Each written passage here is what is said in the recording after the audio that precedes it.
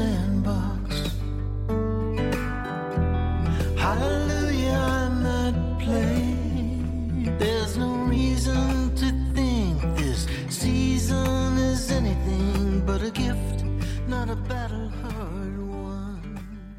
I'm Kim Thomas. Welcome to the Advent season of Curate's Corner, where we are celebrating that because of the love of God for sinners, He sent Christ to bring us the joy of salvation, the hope of eternal life, and the peace of God to rule our hearts.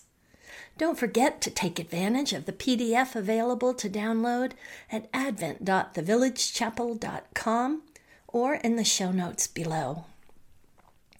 Last week, the focus of our podcast was the love of God, and this week will be the joy of our salvation as we celebrate this Advent season, remembering Christ's first appearing and anticipating His return. Today, we'll kick that off with a discussion of a 1482 painting entitled The Annunciation. And that means the announcement of the incarnation, in particular to Mary, specifically this one by Hans Memling. The medium is oil on oak panel, and it is 30 inches tall by 21.5 inches wide, which means it's a little less than 3 feet tall and a little less than 2 feet wide. But when you look at it, it has a much larger presence even in photos. It's on display in the Metropolitan Museum of Art in New York City. I'm going to brag just a little bit because I'm looking forward to seeing it in person on a trip in December. I've already mapped off how I'm going to get there and where the gallery is and set off a special amount of time to be able to sit in front of it. So I'm looking forward to that. But today, I hope that I'll be able to describe this for you, and hopefully you'll download the PDF so you can get a look at it, and maybe even Google this painting so you can really study it. It's a beautiful piece, and in fact, many say one of Hans Memling's most creative and beautiful pieces.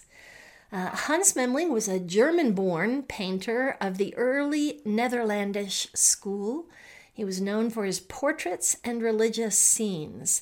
And though German-born, he ended up settling for the majority of his life in Bruges, Belgium. And he had his workshop there, established an amazing practice. And he also was fortunate enough to train under a very well-known and established painter, Rogier van der Weyden.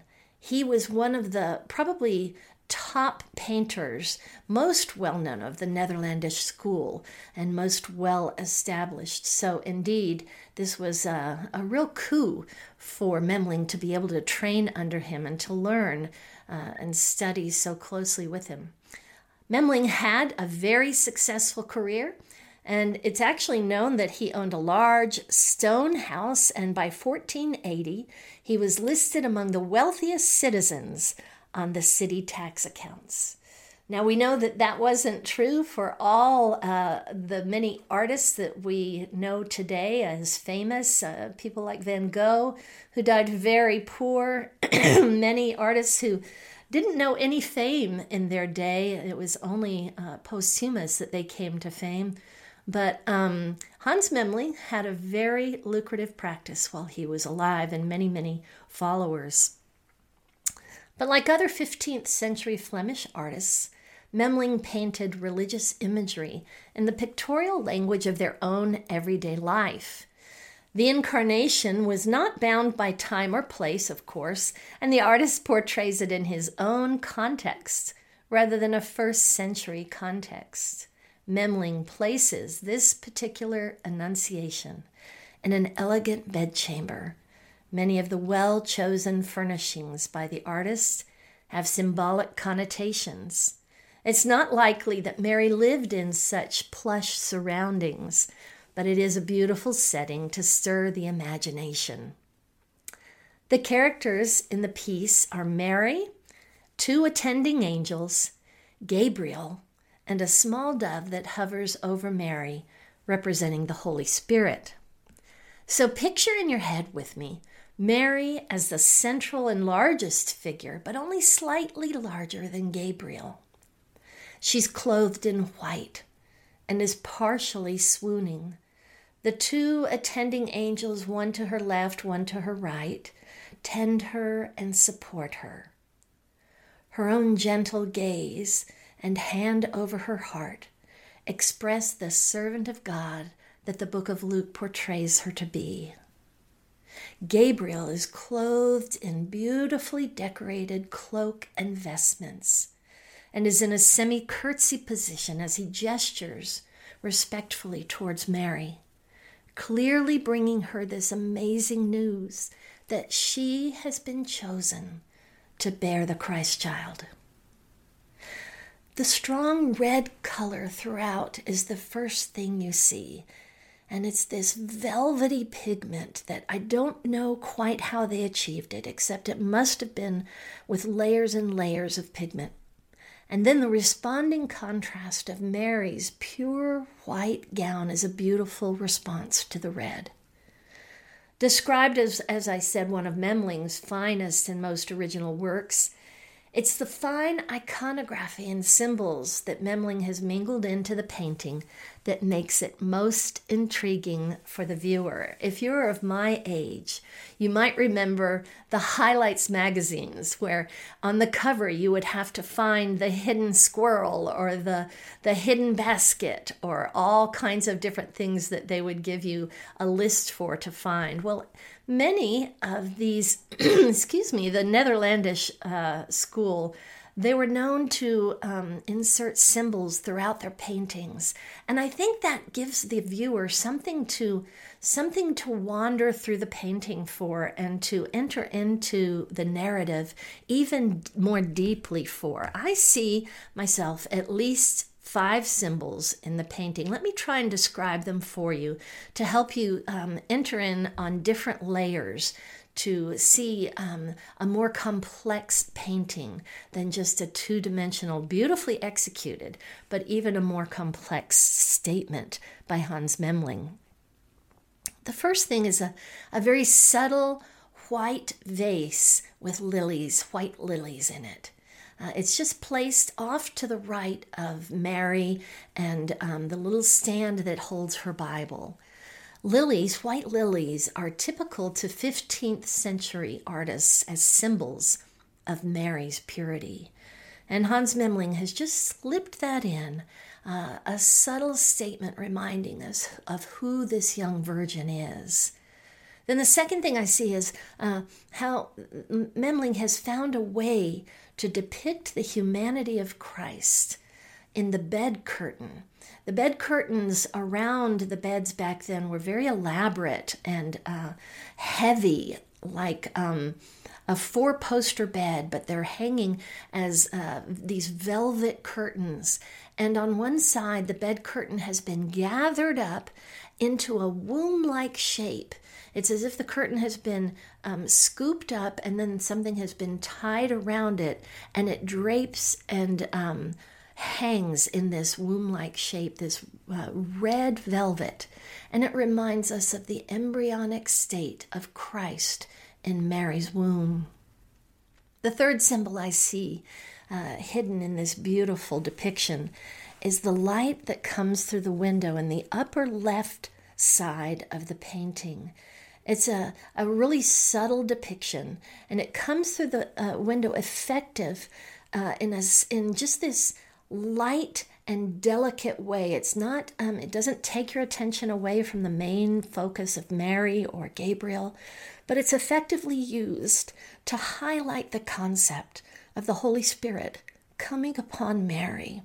Artists back then often utilized the metaphor of light coming through glass to convey the Holy Conception. And in this painting, the upper left has a very simple and humble window, divided pane, and you can see the light coming through that glass, just delicately spilling into the room. And Memling's very subtle statement of the light coming into the room as if the Holy Conception, the Holy Spirit coming upon Mary. Then there's a table beside the bed. And there are items on it. One is a water bottle, a clear, beautifully executed. If you're a painter, you know how difficult it is to paint a clear glass bottle with clear water inside it. And Memling's depiction of this, it's a slender neck with a rounded bottom to the glass bottle. And it sits on the bedside table and shows light passing through it and a shadow of a cross behind it, ever reminding us of the child Savior, the beautiful incarnation that Christ has come, both deity and humanity, to dwell among us. And then the last symbol I wanted to bring out, the fifth thing, on that same table, you'll see a candle holder, and it has no candle, and then a rope wick in the typical oil light, but it has no flame. Both of these symbols so beautifully placed and so beautiful to communicate the world before the light of the world has come. Memling knows the stories so beautiful from the gospel of the light of the world coming into the world, and he has so perfectly spoken that language just by these few items that he's placed on the bedside table.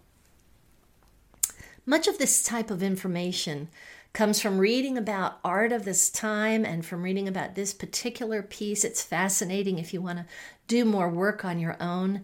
But the early Netherlandish school was known for including symbols like this, and I find it helps me to engage with the work, to look for them and to see more of this narrative being communicated. I can imagine Hans Memling just carefully thinking, how can I tell the wonderful story of Christ come to earth, of God's Son coming, both God and human, to come to earth to save us from our sins. This beautiful moment when Gabriel tells Mary what God has invited her to be a part of is a seminal moment in the incarnation story, and clearly Memling has bathed himself in that story so that all of these symbols can enlarge it even more for the viewer. Well, our scripture today is a beautiful accompaniment for the art. It's Mary's Song of Praise, the Magnificat, as it is known, from Luke chapter 1, verses 46 to 55. In the few verses just before this, Mary's response to Gabriel, simple and surrendered, is recorded in verse 38. It always humbles me when I read this each year.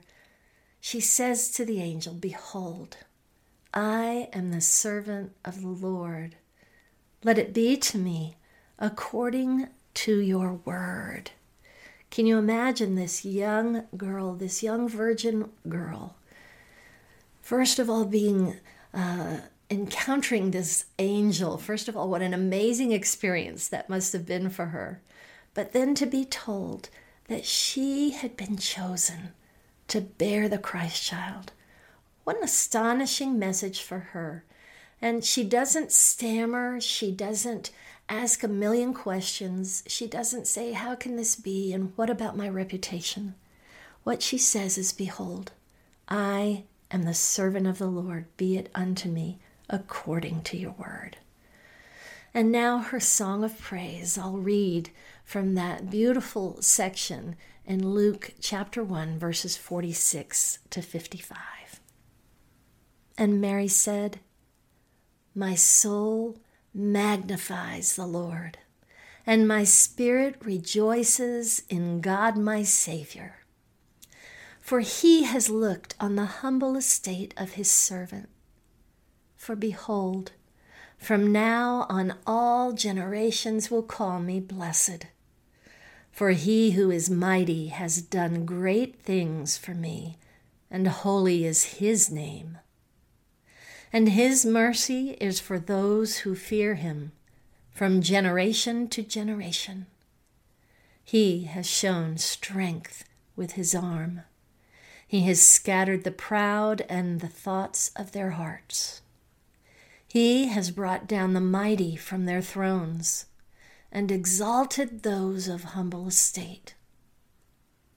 He has filled the hungry with good things, and the rich he has sent away empty.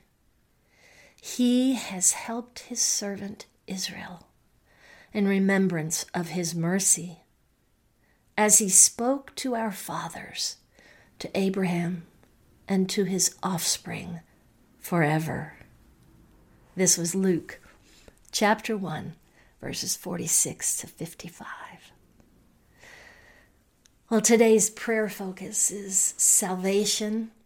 So let me lead us in a prayer for all of our loved ones and all of our friends, that they would come to know this great and wonderful, gentle Father who has sent his Son. Lord, you are so good.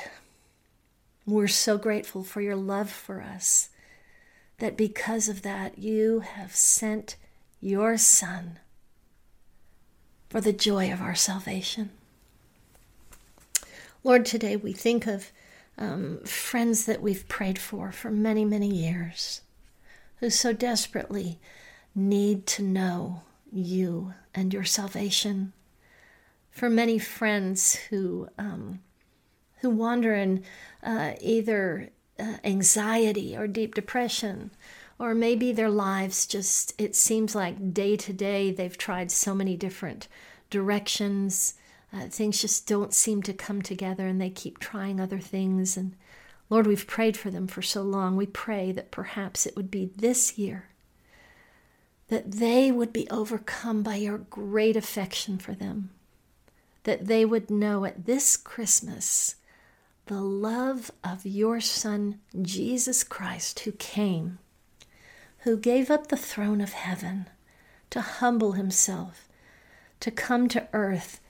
While he maintained his deity, he also humbled himself to be clothed in the flesh of humankind, that he might rescue us from our own sins, because you so loved the world.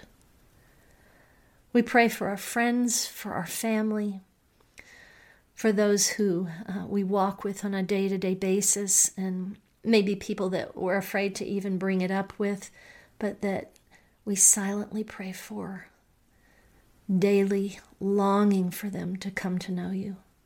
Lord, use us in whatever way you would see fit to allow them to come to know this amazing mercy that you have sent through your Son. Lord, thank you that you have, and that your mercy is for them. We pray all this in your great name, and we sing hallelujah with the angels. Glory be to you in Jesus' name. Amen.